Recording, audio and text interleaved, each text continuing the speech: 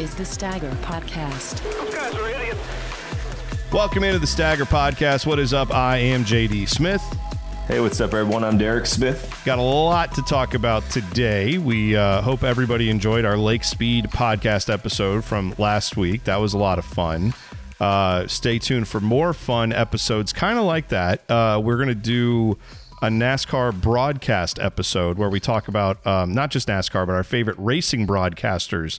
That'll be coming up in the coming weeks. Might be next week that we put that one out. But and most favorite drivers who are sponsored by canned meat. So that's our next podcast episode. Along the Lake Speed lines, right, with Spam. We're going to find if anyone was sponsored by like Hormel, ham in a can or whatever.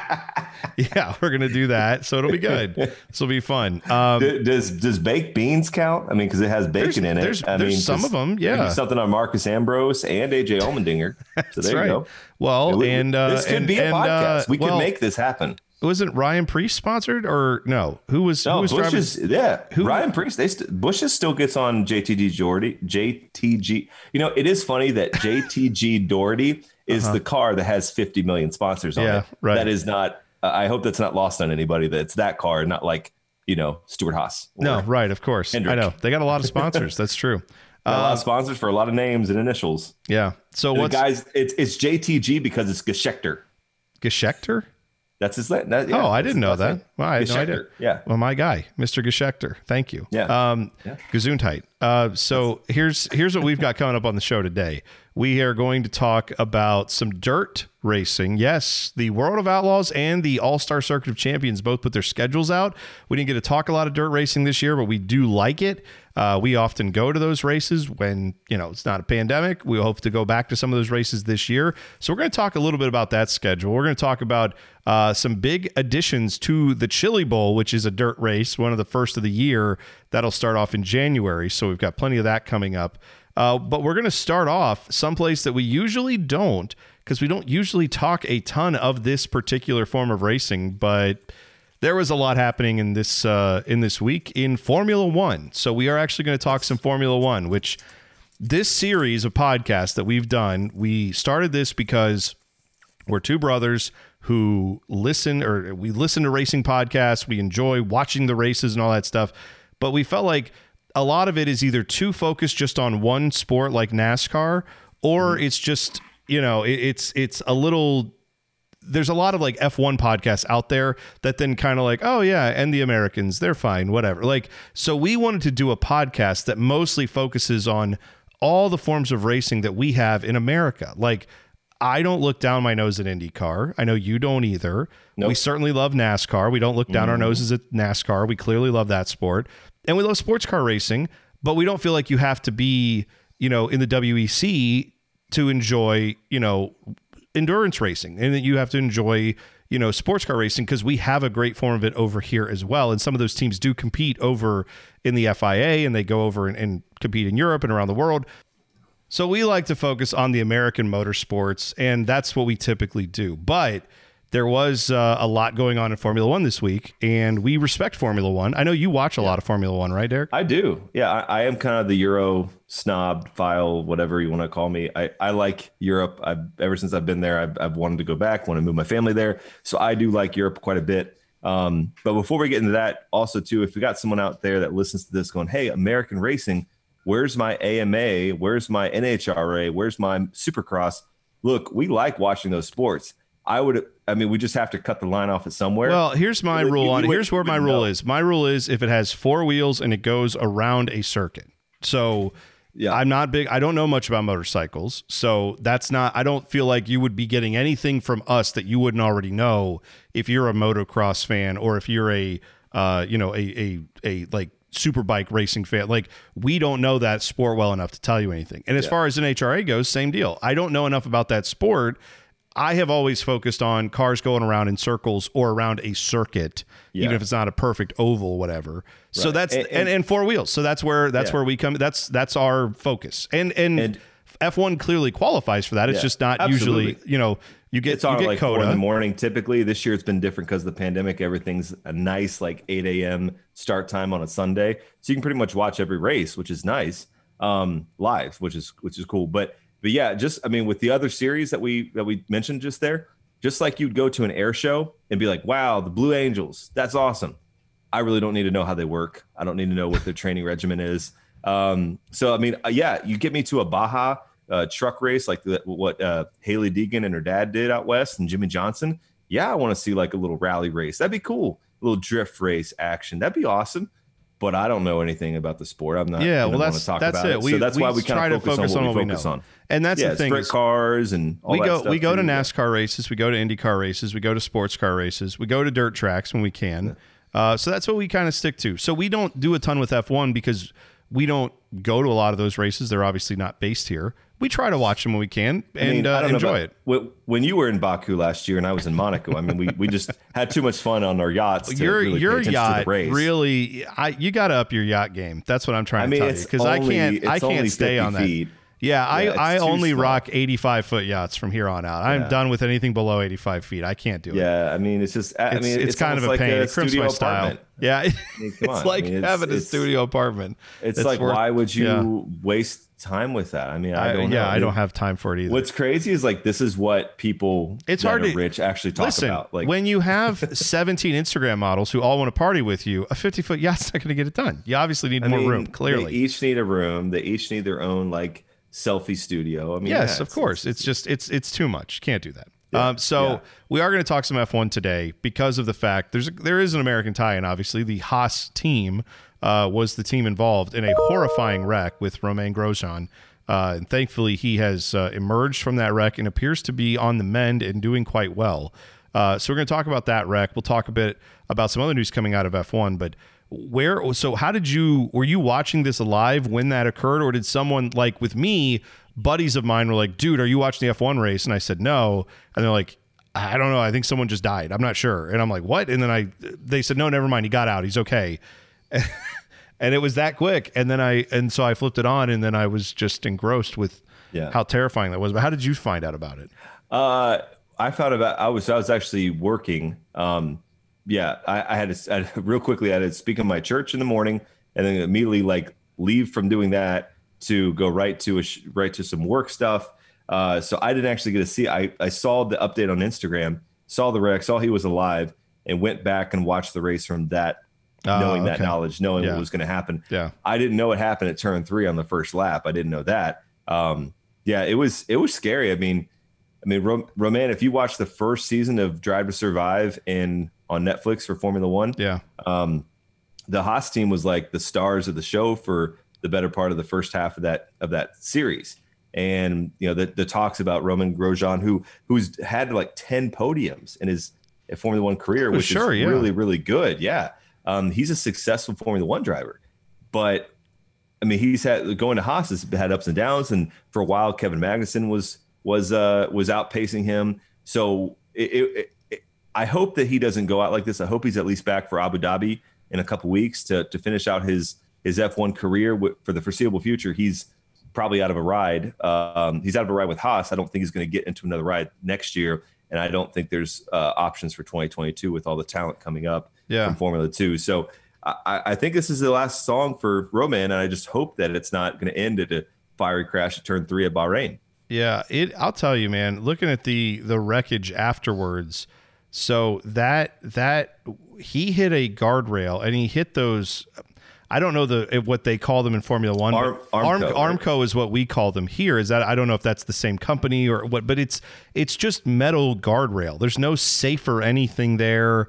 There's no impact absorption other than you're running headlong into something that gives clearly, but it's not meant to give a ton.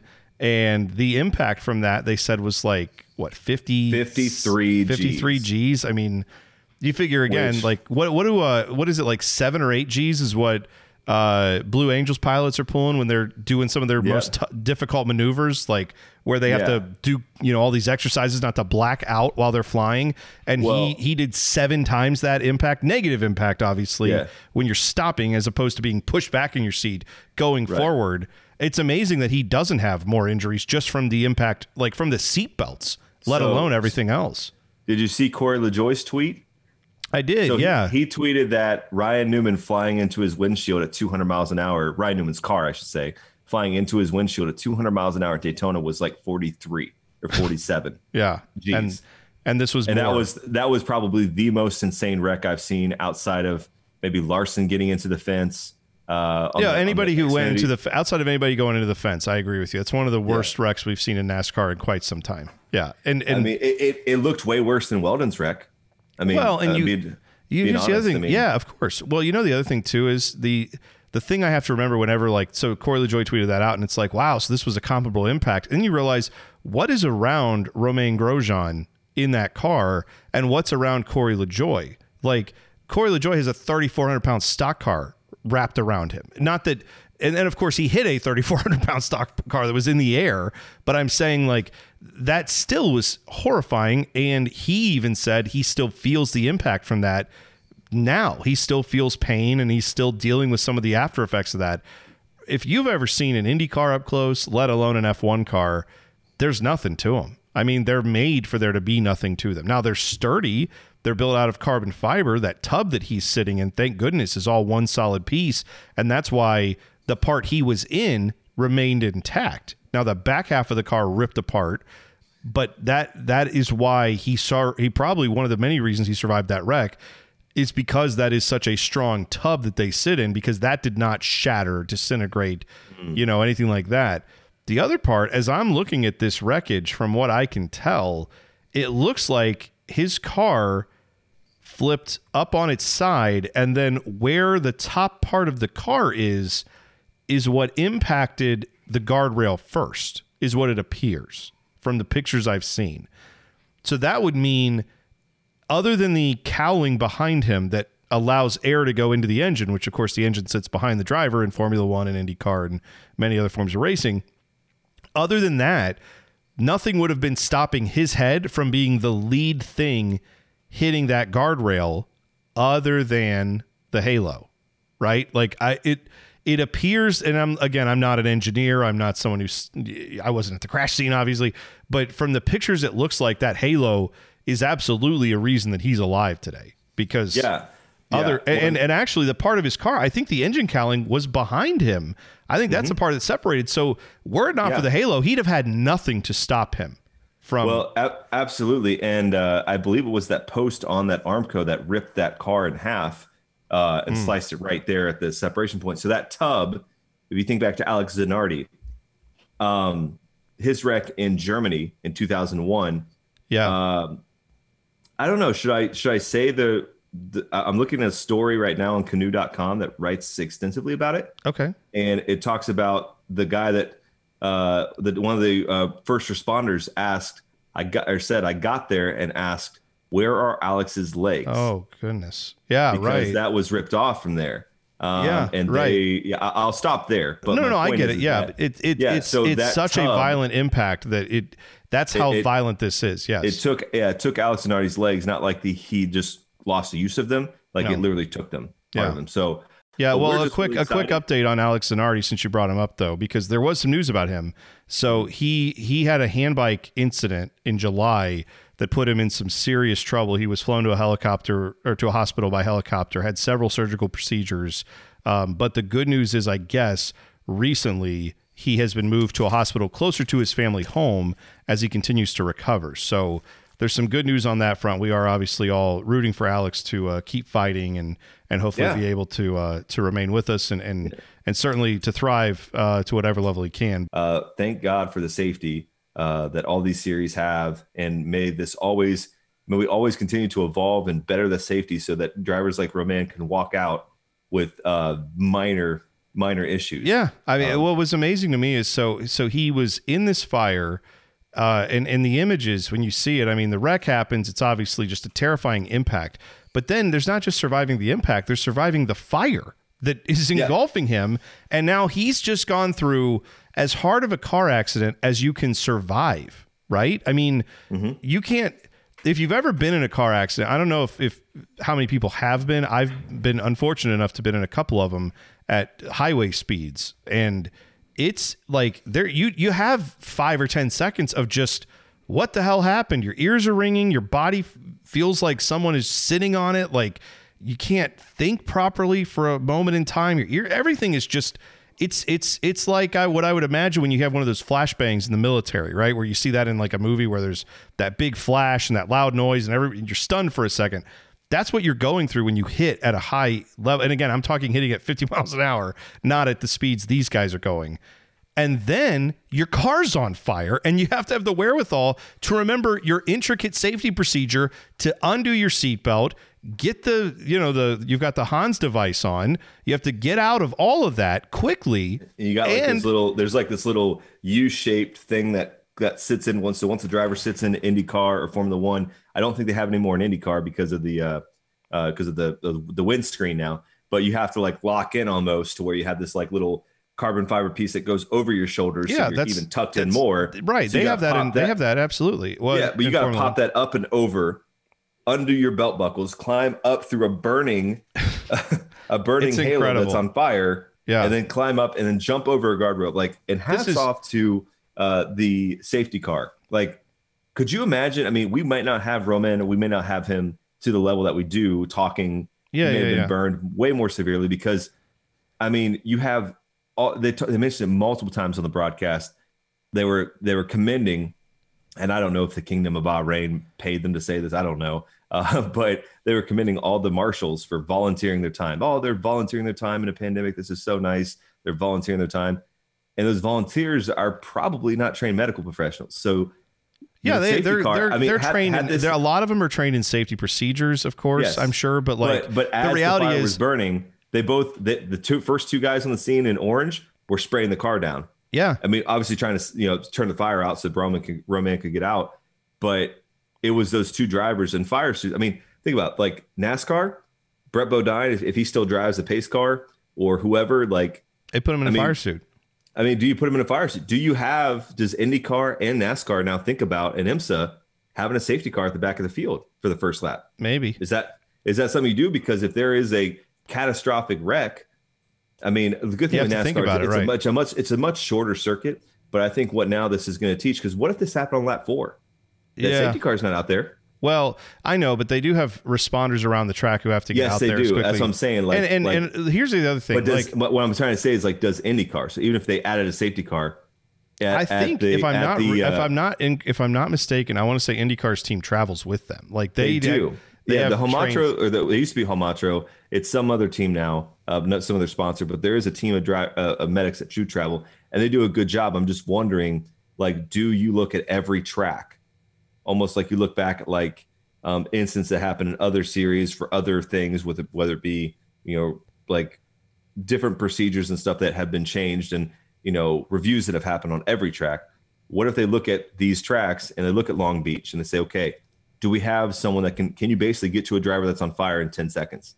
That should be the test. And if you don't, you need to do some sort of cutout, do some sort of layout change, make it to where you can get a driver. Well, and that's a difficult thing with these tracks, because if you cut out all these places where cars can get in, or safety cars can get through the wall, then you're by default you're destructuring the wall. You're making it so that it's less safe for the racer if they hit. Now there's more points that could be weakened that they might be hitting. That's so true. It's a delicate balance. They've got to figure that out. Yeah. But the good news is IndyCar that has concrete walls on other street courses. They don't have safety walls. Yeah, right. They don't even have arm codes. So yeah. Now part of that is because they only go so fast. Yeah, and they don't have quite the width of the track. Like if you look at, all the F1 tracks are set out in a certain way. They have ratings they have to acquire before you can run an F1 race there. And I'm sure IndyCar has the same thing, and NASCAR, obviously. But sure. But the F1, they are doing that with the knowledge that these cars can get up to such quick speeds. They need to have some point in time where hopefully they can slow down a little bit. That's why there are gravel traps everywhere. It's why you have a lot of different places that hopefully slow the cars down before they can ever generate that type of speed. This was just one of those parts of the track where it doesn't happen. So, Grosjean being able to climb out of that, I still just think, as good as it was for the safety workers to get there and all that stuff, and we do appreciate what they do, Romain Grosjean having the wherewithal to, number one, get unbuckled and get out of that as quickly as possible. There's a photo of him hopping over the wall, and it's such a stark photo where it's taken in profile, like looking from his left side. So he is on the wall. there is a safety worker, facing him about a foot or two away, reaching to him to try to help him get over the wall. And then about a foot behind him in the profile is just a wall of flame, like going straight up. Like, it's just such a jarring thing of, you see wall of flames. This man climbs out of it, climbs over a barricade, and there's fortunately people there right away to help him. And they had to put him out too, because sometimes with these fires, depending on what kind of substance it is that is on fire, you may not be able to see that he is still burning, even though the fire itself doesn't appear to be on him. We've seen that in IndyCar. We've seen that over the years. So good for them to be there with the proper equipment to put him out just in case there was anything left. Minor burns on his wrists and ankles is what we've heard, and they initially said broken ribs, but I think now they've come back and said they don't even know if they're broken. They might just be bruised. So excellent news that he's still with us. For sure. And I mean, it's fantastic that he's still there. It is going to transition to this weekend. It is going to be interesting because, I mean, while he did have minor burns, those are on your hands. And what are you doing in an F1 car? You're constantly gripping and doing, and you can see this on the podcast. I'm pretending like I'm driving an F1 car. If you're trying to let those hands heal, he might have to not flex his hands for like 2 weeks. Oh, he's not driving, right? Yeah, I mean, he's not driving. Maybe by Abu Dhabi he could, but he's not driving now for sure. No, I would presume he's not driving the rest of the year. I would say that's true too. I'd like to see him at least show up to Abu Dhabi and get the heroes welcome. Yeah, walk around the garage and I mean that would be able good. to the paddock. Whatever. Sorry. Yeah, you got the it. F1 paddock. On the grid. Do the grid walk. Yeah. So I will say that that's transitioning to that race at Bahrain. It's the second race they're doing there. This was where the incident occurred today or over the weekend. They're running a different layout at Bahrain, a layout they've never run before. They are calling it the Oval. They made this decision back in June or July, but this is a track that will have minimum downforce. So they will be having drafting. They believe they'll have 3 DRS zones on this track. So you will have plenty of high-speed passing available to them.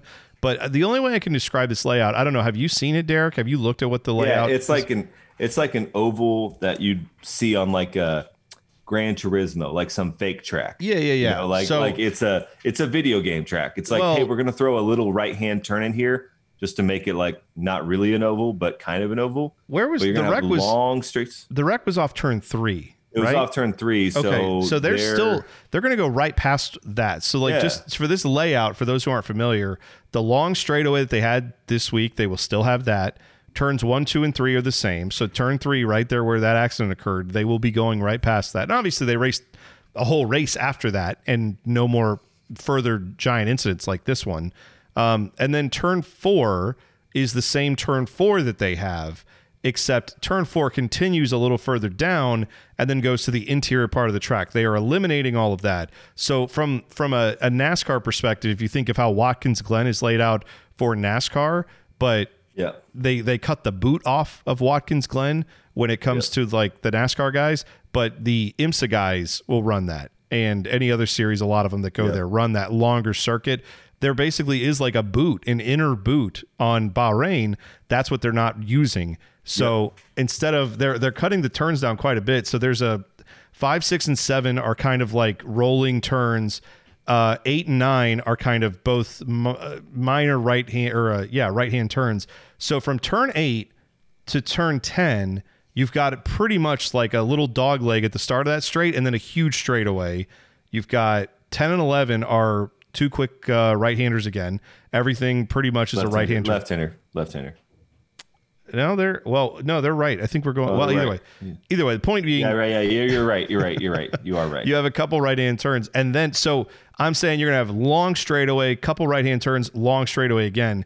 You're looking at some massive speed coming out of that, and these are the back stretches going on to the front stretch that they had at the regular Bahrain track. You just don't have as much resistance coming out of the interior of the infield, so they're gonna have 55-second laps. This is going to be, for a NASCAR fan, I would say this is about as close as you're going to get. This would be pretty enjoyable, I would say, to watch. So, it's going to be a fun race.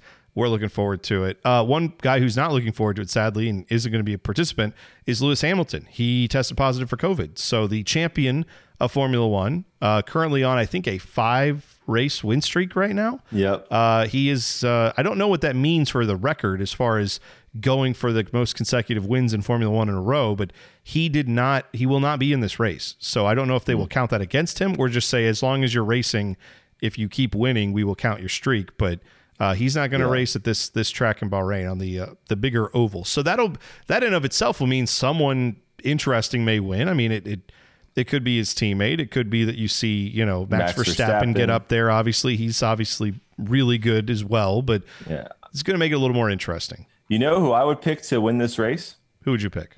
Sergio Perez. And I'll tell you why. He was running third place for the Racing Point Mercedes. He was running in third place. Yeah. And then what happened? He blew up his engine with like 3 laps to go. And that's what made the safety car finish the whole race. So Lewis Hamilton won under a safety car, but it was devastating for that team. Both he and his teammate Lance Stroll, they've made some very big leaps this year, and Sergio Perez right now does not have a ride. Yeah. So there's a few seats open. There's a seat at Haas open, which I don't think they're going to go with an established guy. I think they're going to go with an older guy. But there's a seat at Haas. There's potentially even a seat at Mercedes if Lewis Hamilton leaves. He's not under contract. There's a potentially open Red Bull seat, potentially open AlphaTauri seat. So there's a whole bunch of options essentially for him to remind people like, hey, if you're going to hire someone, hire me. I just want to race, you know. And I think he finished a podium before. It was on track to finish back-to-back podiums. So I would not put it past. I mean, the whole field is going to be licking their chops. No Lewis Hamilton. And this is a good time for Valtteri Bottas to shine. He's under contract next year, but he needs to remind people, hey, I am a very good driver. Yeah, he's almost been an afterthought this year, which is, I mean, it's hard not to be when you're paired up with Lewis Hamilton, but yeah. But he's only out qualified him, I think, 3 times. Yeah. And I mean, right now, I think he's in a battle with Max Verstappen to actually, I think he's like a few points away. Yeah, I think you're right. From having Max get the second spot. So even though they're going to lock up the constructors, they're going to lock up the driver championship. Second place, I mean, it's not a given that he's going to win it. And what does that say when you have, Mercedes who've anointed George Russell, and the whole F1 community is basically saying when Valtteri leaves, it's George Russell's time to shine for Mercedes, or when Lewis Hamilton leaves. There's a lot of people that want to see another driver in that second seat of Mercedes. Yeah. And Valtteri Bottas's job this week is to make sure that he reminds the whole paddock and the whole grid that he still is one of the best drivers in the field. And I don't know if he's going to be up to that task this week. Yeah, we'll see. Yeah, but who's going to replace Lewis Hamilton? Who do you think? Oh, I have no idea. I don't know, man. That's the thing is I like F1. I enjoy watching it. And I enjoy some of the technology in it. But as far as some of the drama and the names behind it, I don't know. Do you have a thought on that? Because I definitely don't know. Well, so Nico Hülkenberg, he pinch hit for somebody this year, and he ended up finishing. He's got 10 championship points for the season. There are 4 or 5 full-time drivers that are beneath him, and he's only ran 1 or 2 races. I think he filled in for McLaren this year. On a race. So Nico Hülkenberg's out there with helmet in hand, ready to take over the number 1 car in the paddock. It'd be shocking if Nico does that and doesn't get a ride next year. Some people are saying, a couple F2 drivers could get the call up. Obviously the reserve driver for Mercedes could get the call up. But also I've heard rumors that George Russell, who drives the Mercedes with Williams, may get the call to switch for that one race. Just to kind of have a showcase race essentially for Mercedes, which I think would be kind of cool. Cause I mean, if you guys haven't followed F1, George Russell has not scored a point, which I don't think he scored a point this last race, but he's been up in 10th, 11th, 12th place and just hasn't been able to finish in the top 10 to get that point this year. And for the drivers championship, I don't know. It's kind of weird because Haas and Williams have kind of filled the back markers of the field. They're the guys that are finishing the back. They're the BJ McLeod Racing and Rick Ware Racing teams of Formula One. And with that being said, I think it's one of those opportunities for them to have, Russell get some points, get 10, 15 points in that top Mercedes car. And at least they can say, hey, our driver didn't finish dead last again, especially being kind of a pegged for the future, a big star. As he's like almost I would say a Christopher Bell. I wouldn't say a Chase Elliott, but maybe a little bit of a Chase Elliott vibe because he's a British guy. Most of the media and the hub of F1 is in the UK, centrally in England. So anytime you get a British driver, it's one of those things that makes the whole world kind of take notice. And you hope that he's the next Lewis Hamilton. So it's a chance for him to see if he could prove it in Lewis Hamilton's car. It's a rare opportunity. So we'll see what that news comes out. And by the time you're listening, they may have already said they have some F2 Russian guy who brought a lot of money to the seat. Who knows? Could be. We'll see. Could be. Which is what out. happened. It's what happened at Haas. So Haas is actually going to sign. They've got Nikita Mazepin, an F2 driver, who's going to fill in the seat next year because both Magnussen and Romain Grosjean are out. Not related to this crash at all. Just their contracts ended and they weren't going to get extended. Yeah. So there's some news there as well. You mentioned Chase Elliott. We'll talk about him when we come back. We're going to take a break, but Chase Elliott is making some news in the dirt world. We'll speak about that next. You're listening to the Stagger Podcast.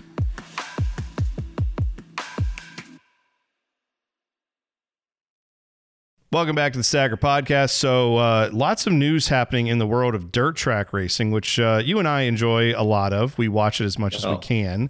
We like getting dirty. Yeah, of course we do. Watching racing. Yeah. So Chase Elliott is going to be getting dirty this year in the Chili Bowl. He has announced that he's going to be driving in the Chili Bowl, which is coming up in January. Now, for those who aren't as familiar, we're going to have a little bit on the Chili Bowl. We will actually probably do a intro to the Chili Bowl podcast sometime in the new year, right before that, so you can get an idea of it. But these are dirt midget cars. These are the tiniest little cars that you can run as like a powerful full-time series. I forget isn't like a 1200cc motorcycle engine that they put in those things. It's something fairly powerful. A lot of power with like 800 pounds minus the driver. Yeah, it's tiny cars. I mean, basically one or two guys can easily flip the car over when it does flip over and the guys up. Oh yeah, there's usually just have if a car flips over, someone will sit on the top of it and just kind of pull it down and flip it back over on its side. So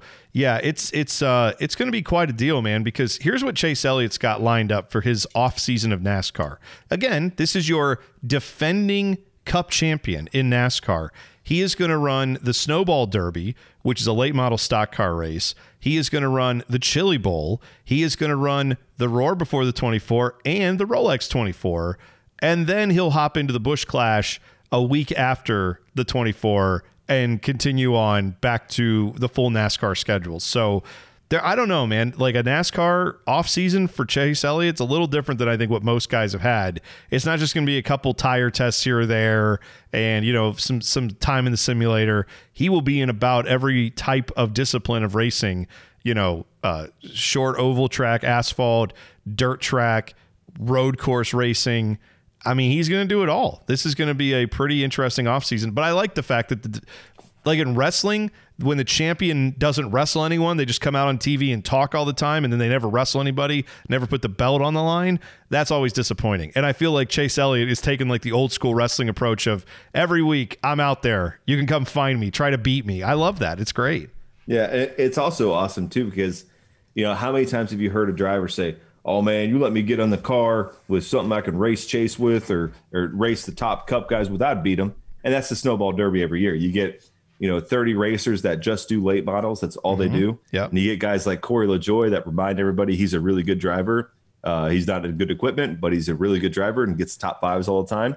And then you've got young and upstart guys like Dylan Smith, who's I believe running in the Snowball Derby this year, all going up against Chase Elliott. So, yeah. and if you haven't followed the Snowball Derby, wait for the inspections before you go celebrating who wins, because I think every year it flips to the second place finisher. Is it a weight issue usually? It's a weight issue. It's a shock issue. There's always something. All sorts of stuff. I mean, hey man, if you ain't cheating, you ain't trying. That's what we know about racing, right? If you ain't cheating, you ain't trying. It's Florida. And how many Florida men are in the inspection, the room of doom, that, you give them a stack of Marlboros and a $100 bill, they might say, "Oh, that looks good. I'll pass that." You know what I mean? Wow.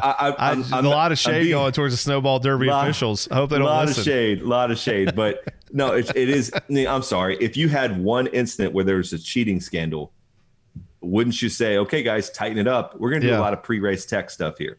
And you catch them on pre-race and go, "Well, all you have to do is throw. If you throw Chase Elliott out, you throw, I don't know, a hot shot, late model guy who's got a lot of money. Throw him out. You throw Corey LaJoie out. They're all cheating." Which they're not. I'm just using those as examples. Right.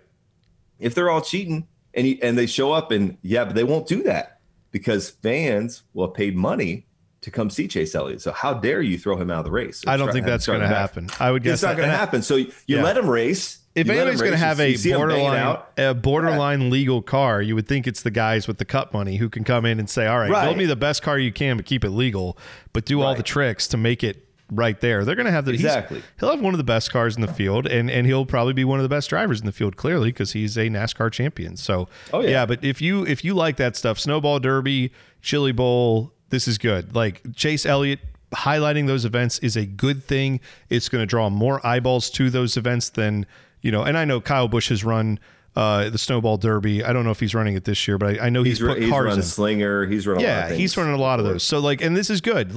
Please have more of that. The more that you can have current and former champions of NASCAR, top level drivers hopping into the hobby classes. I don't want to say hobby class. I don't mean to diminish that. I'm saying go run with these guys who are pros at that, who run these cars as well as anyone else does. And let's see, I always enjoy these moments where we can, find out. It's like in football a little bit, right? There always used to be that debate about could Alabama beat, the Lions or the Browns or the worst team in the NFL? And the answer is probably not. But wouldn't you watch it if you knew that was out there? Of course. We'd all check into it, right? So I think that's what a little bit of this is a lot of these guys don't get a chance to race the best drivers in the sport because they don't have the funding, the backing. They don't get to go. But at the Snowball Derby, those drivers are putting all that aside and saying, "We'll come meet you. Chili Bowl, we'll come where you are." And I know Chili Bowl also has plenty of guys who, Christopher Bell has won it multiple times. Kyle Larson won it famously. Rico Abreu. These guys are all pro drivers that are doing this. I'm not saying that everybody in the Chili Bowl is a, weekend warrior, but there are guys and families that you can build one of these cars for relatively cheap amounts of money compared to what it takes to even run a super late model stock car. You can go run in the Chili Bowl for a lot less than that and go compete against guys like Tony Stewart, who have run it for years. And now, of course, he helps maintain the track and all that. Guys like Kyle Larson, who will, I'm sure, be there again.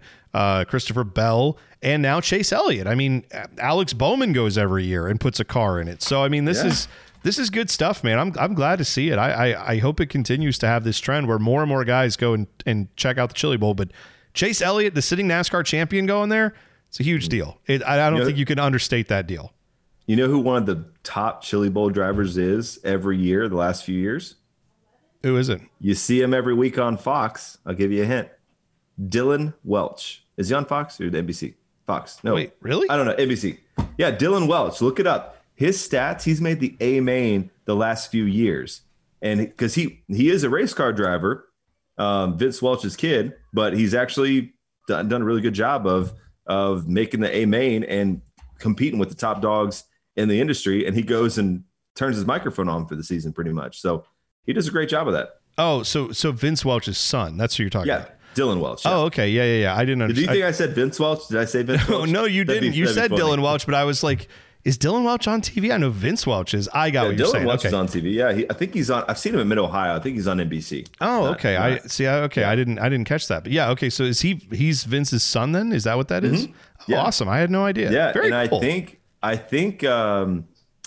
think he's dating Hannah Newhouse, which is the girl who famously on a hot mic called Riley Earpst at Bristol a douchebag, I think. So it's a fun couple, man. They're really cool. Is. By the way, you brought up Riley Earpst, and I didn't plan to bring this up, but I saw this from NASCAR Man on Twitter at NASCARman_RR. He is a writer of NASCAR and auto racing history articles at racingreference.info. So he does a little bit of historical NASCAR stuff. And he retweeted something the other day that I thought was pretty jarring, and I want to see your thoughts on this, okay? Dario Franchitti, remember when he ran in the NASCAR Xfinity Series? You remember that? when he ran, quotation marks, ran in the series? Yeah. Well, you know what, though? This is the thing. Are you talking about Cup or Xfinity? Xfinity. Oh, Cup. When he ran Xfinity, / Nationwide. Okay. Yeah. So here's what he did that I don't think most people remember, but this is brought up by NASCAR Man, and I will respect him with the research here. In the first 18 NASCAR Xfinity Series starts that Dario Franchitti did, do you know how many laps he led? How many? 106. Wow. Now, he led 87 of those at Bristol in the August 2008 Nationwide Series race. So that should be noted that he led a lot of those laps in one race. But he did lead them at Bristol. Not like that's an easy track to learn. But here are some comparables for other guys in their first 18 Nationwide / Xfinity Series, whatever you want to call it, starts. Tyler Reddick led 87 laps in his first 18 races. Again, Franchitti led 106. Austin Cindric, 64. Noah Gragson, 56. Ryan Briscoe, 45. Daniel Hemrick, 35. Cole Custer, 30. Anthony Alfredo, 15. Justin Haley, 9. And Riley Herbst, 5. Like, that's a pretty amazing stat, isn't it? That Dario Franchitti did that well in his Xfinity Series. I'm not saying the rest of his career turned out. And by the way, that last Bristol race that he led in August 2008 in the Nationwide Series, that was his last NASCAR race. He was running 5th with 15 to go, but ended up getting pushed back to 11th. But that was his last race. But he did better than I didn't know that about him. Kudos to Dario Franchitti for doing better than I thought in NASCAR. Let's put it that way. Yeah, no, I mean he's one of the most talented people I think that I've seen race in IndyCar. So it wouldn't shock me that he'd be successful in that. I know I was giving him some shade for his Cup appearance, but that's all right though. It's okay. But yeah, that's I found that to be kind of interesting. Since you brought up Riley Herbst, it reminded me of that stat, and I knew Riley Herbst was included in that. So now there we go. But yeah, Chili Bowl stuff. We will talk more about that as we get closer to the Chili Bowl. So yeah, we're excited for that. As if you can't tell, we enjoy that very much. Something else we enjoy is sprint car racing. The 2021 World of Outlaws Sprint Car Series has put its schedule out, so we now know where they're going and when. Drum roll, please. They will visit 27 states for more than 90 races, and they are going to run. This is kind of the big news. They're going to run 2 Kings Royals at Eldora Speedway. 2 of them. They are going to be doing that as part of a makeup date, because this one last year, of course, did not happen. So they didn't get to run a Kings Royal this year. If you're not familiar with that race, it typically pays out well over $175,000, I think is what the winner gets. It pays out a lot of money to all these teams. So it's a huge race. It attracts everyone in the world of sprint car racing. They bring out their best stuff and they see what they can do. So that's going to be at Eldora in, Western Ohio, almost to the Indiana border. That is Tony Stewart's track that he owns. It's a mecca for for dirt track racing. We've been there a few times.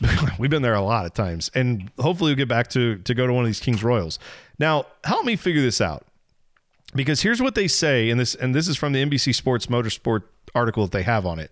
They said the makeup date for the Cornerstone event from 2020 will run on July 17th as part of a 4-day event. The 38th running of the iconic race will be held on July 15th.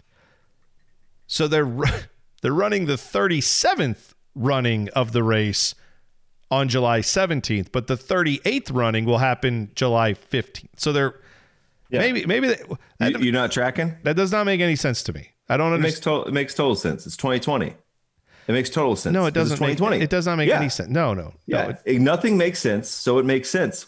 Welcome to 2020. No, that's stupid. So the whole point is, either way, they're going to have 2 Kings Royals, each paying $175,000. So this is going to be, obviously, the big boys typically win those races. I mean, you're not going to be looking at like a part-time driver who just shows up and wins that race. But still, it's cool that it's even a thing you can have a chance to do if you are a part-time driver, if you are a local team. Remember, down the line, you make it to that A main, you get 20th place. Yeah. That's like probably $5,000 to $6,000 payout, which you're usually getting maybe $500. That'd be like winning an all-star race at a lot of tracks. Yeah. And that's a national series too. So I mean, yeah, for the local drivers, if you make that A main, you're doing something. That's a big deal. Yeah. $150 gets you a new right rear tire. So if you think about like in that term, there's drivers out there that I know that are making A mains that are really, really good, that are reusing tires for 2 or 3 races, cutting them, doing everything they can to get every inch of traction out of that tire. So imagine what that would do to their season. Imagine what that would do back to their home track, their championship points at their home track to get $5,000. That'd be huge. So there's going to be a lot of teams just like there's every year, but now they got 2 opportunities to make that big payday. That's going to be huge. Yeah. I want to be out there for one of those for sure. Yeah, I will too. And another thing that I will throw out there, because summertime in Ohio, we are based in Ohio, this podcast, we get after it at the dirt tracks in the summertime. I just saw the All-Star Circuit of Champions, which is Tony Stewart's wing sprint car series that he does. It's like, I don't want to call it like the minor leagues necessarily. Like the World of Outlaws is its own deal. They run across the country. The All-Star Circuit is for teams that are maybe going to eventually go up and try to run World of Outlaws. It's just really expensive to run 90 races. And it's honestly like Indy Racing League and kart, but without the drama. That's pretty much the best. Yes, that's exactly right. It's a very good way to put it. Where 2 very good racing series with each of their own traditions and history that just run concurrently. And there's guys that a lot of guys and gals on the local tracks that come through, especially All-Star Country, which we are in Ohio. Yeah, you'll get the All-Star sticker on there, and you got right below that the World of Outlaws sticker. So that way they can take that same car and they can run it in Outlaws one night, run their local track the next night, and the next week can run All-Stars, and they're running all the same class. Yeah, and if you think about it too, I mean, how many people run the World of Outlaws the entire series? It's probably between 11 and 10 to 12. I was going to say like 11 to 15, somewhere around that range. Yeah, so less than 15 teams typically run the full 90 races. So half the field is made up by local drivers. Yeah, so that's what's fun about the Outlaws. They come in with their pro drivers, air quotes. I mean, they are pros, but I'm saying they come in with the best of the best equipment, and then the local guys trying to take them on. Yeah, right. So then the opposite of that, or not the opposite, but All-Star Circuit of Champions, there's 59 races, not 90. So there's still, that's still a lot of racing that you have to do to get with that. And it starts in January, and I don't think it ends until November. So they're all over the place. But the good thing is, if you can't do the World of Outlaws, you might be able to afford running All-Stars and still be really competitive. And there's a similar deal about 10 to 14, 10 to 15 teams that run all the All-Star races. And so, that's what you've got going on. Aaron Reitzel's like the man in that series. He's won 3 consecutive All-Star Circuit of Champions. Kyle Larson had the most victories in 2020 with 13 because, he wasn't busy, at least not with NASCAR, complications. Now he'll be back. Those $5,000 checks to stack up to pay his mortgage. So I guess there's definitely that. I guess he did. Either way, the All-Star Circuit, I just wanted to highlight this because, like I said, in the summertime, it's where we get after it. So they do a lot when it comes to there's the Ohio Sprint Car Speed Week. Ohio Sprint Speed Week is what it's typically called. Yeah. For those wanting to know about that would appear to start June 11th because Friday at Attica Raceway Park, one of our favorite tracks, that's a $6,000 to win. Friday night at Attica, that usually kicks it off. Saturday, they're at Fremont, which is a really cool track as well in Ohio up near Lake Erie. Then they take it looks like Sunday off, or maybe they just don't have a Sunday date solidified yet. But then Monday they'll be at Wayne County Speedway. That speedway is really cool because it's right in the heart of Amish country. So I can't tell you how many times I've gone up there and been like slowed down thinking it's traffic and thinking it's a bunch of cars trying to turn into the speedway. And it turns out it's just a horse and buggy. And you're just stuck behind an Amish guy. Yeah. Just as there's like multi-million-dollar haulers passing him and he's just riding his horse and buggy. It's a very interesting place. But Wayne County Monday, June 14th, June 15th, Sharon Speedway. That's the Blaney track out in almost eastern Ohio, almost to the Pennsylvania border. Then you've got June 16th, Waynesfield Raceway Park, Derek. They're bringing it back, and I love that place. It's teeny, tiny little track carved out of a farmer's field. It's the way it's supposed to be. That track is awesome. Thursday, Muskingum County. Friday at Limaland, Saturday at Portsmouth. Bringing that back too. Limaland's had some down years. So they're getting Limaland back. And I think they went to Portsmouth last year or the year before, and it was a huge deal. So that's where they're going to wrap it up. So very cool. That covers most of the state of Ohio. So if you are a sprint car fan in Ohio, good news. Sprint Speed Week is back, and it's going to probably be better than what you had this year because it's, I would assume, going to be more of a full deal there. Everybody will be back out there, so that'll be good. So we got a lot of good stuff going on with the dirt track world. We hope to see you out at a dirt track race for sure. But man, I'm ready for it. I'm ready to get into 2021. I'm ready for the racing season to start. We got a few more weeks till we get there, but man, count me in. Before we wrap this up, I got one question to ask you to circle back to our Formula One conversation. Okay. If the FIA, the head governing body of F1, said JD and Derek, we can't determine who's going to replace Lewis Hamilton for this one race, who do you got from America? Who's your driver you would choose? To put in an F1 car? Yeah. Like no super license. Like don't worry about super license points. It's a one race exemption to hop in the F1 car. I got two names. Who would you choose? They're two very obvious names, though. My names are very obvious. Choose them. The two guys who just won championships because they're both excellent road course racers, Scott Dixon and Chase Elliott. I would take either. You pick. I'd take one of those. I would love to see what Chase could do in an F1 car because we know he's good on road courses. It's obviously a totally different beast driving a 4 on the floor stock car compared to the hyper ridiculous steering wheel that you have in F1 and all the other different components that go into it. But I'd love to see what Chase could do if given the time to get ready for it because he is so good in those cars. But Scott Dixon probably could make the transition really quick. He's obviously much older, but I would love to see what he could do in an F1 car. Did he ever? I'm sure he's tested one, right? He has to have in his career. He might have back in the day, but yeah. F1's bringing back older drivers. Alonso's coming back next year. Hulkenberg may come back. So you never know. It's a possibility. But I would say this. I know that Kyle Busch doesn't have an expensive $50,000 steering wheel he uses every year with paddle shifters every week. But I would say KFB, the F is for Formula One. Kyle Formula One Busch would get it done, and he would put that thing on the podium for sure. Yeah, that's my overly Americanized take on that. That'd be very interesting. I would like to see Kyle Busch. Yeah, the reality is, if we put Juan Pablo Montoya, that's probably like the American driver that could probably easily just hop over there and do it because he has experience doing it. But that's Marcus Ericsson, Takuma Sato. Oh, that's true. Yeah, that's right. Those guys, IndyCar guys, be able to they could. Formula car. You're right. They could probably handle it. Yeah, actually, Takuma Sato is a really good answer there because he is obviously one of the better racers in IndyCar as well. So yeah. But I was one last thing on Scott Dixon. I was looking him up. He ran in New Zealand, Formula V, Formula Ford, Australian Formula Holden, and then right to Indy Lights, right to kart, and that's it. So that is one of the biggest crimes of motorsports that he has not gotten a chance to sit in an F1 car. I hope he does. Jimmy Johnson's got a chance. They've done a ride swap before. Tony Stewart did. Lewis Hamilton brought his car over. He squeezed into a Formula One car. Yeah, if you can squeeze Tony Stewart in there. It's pretty good when your sponsor's an oil company. You can just kind of lather up your fire suit and slide on in there. Well, you just have to take you have to take off a few weeks of soda cookies. You can't dip your your Oreos in soda, and then you can somehow find a way to get in there. All right, that's it for us. Thank you guys for listening. Next week we will be talking about our top I don't know why I can't say it. Top broadcasters in the world of motorsports. So if you like racing and you like all the broadcasters, we had a couple of our buddies come on. We recorded this episode last week. We're going to put that out for you next week. So enjoy that, and we will talk again in a couple weeks after the NASCAR Next Gen test. We will have some more info on that, and we'll tell you where that car stands for 2022. That'll be on our next podcast. Thanks for listening, and until next time, stay safe and stay staggered.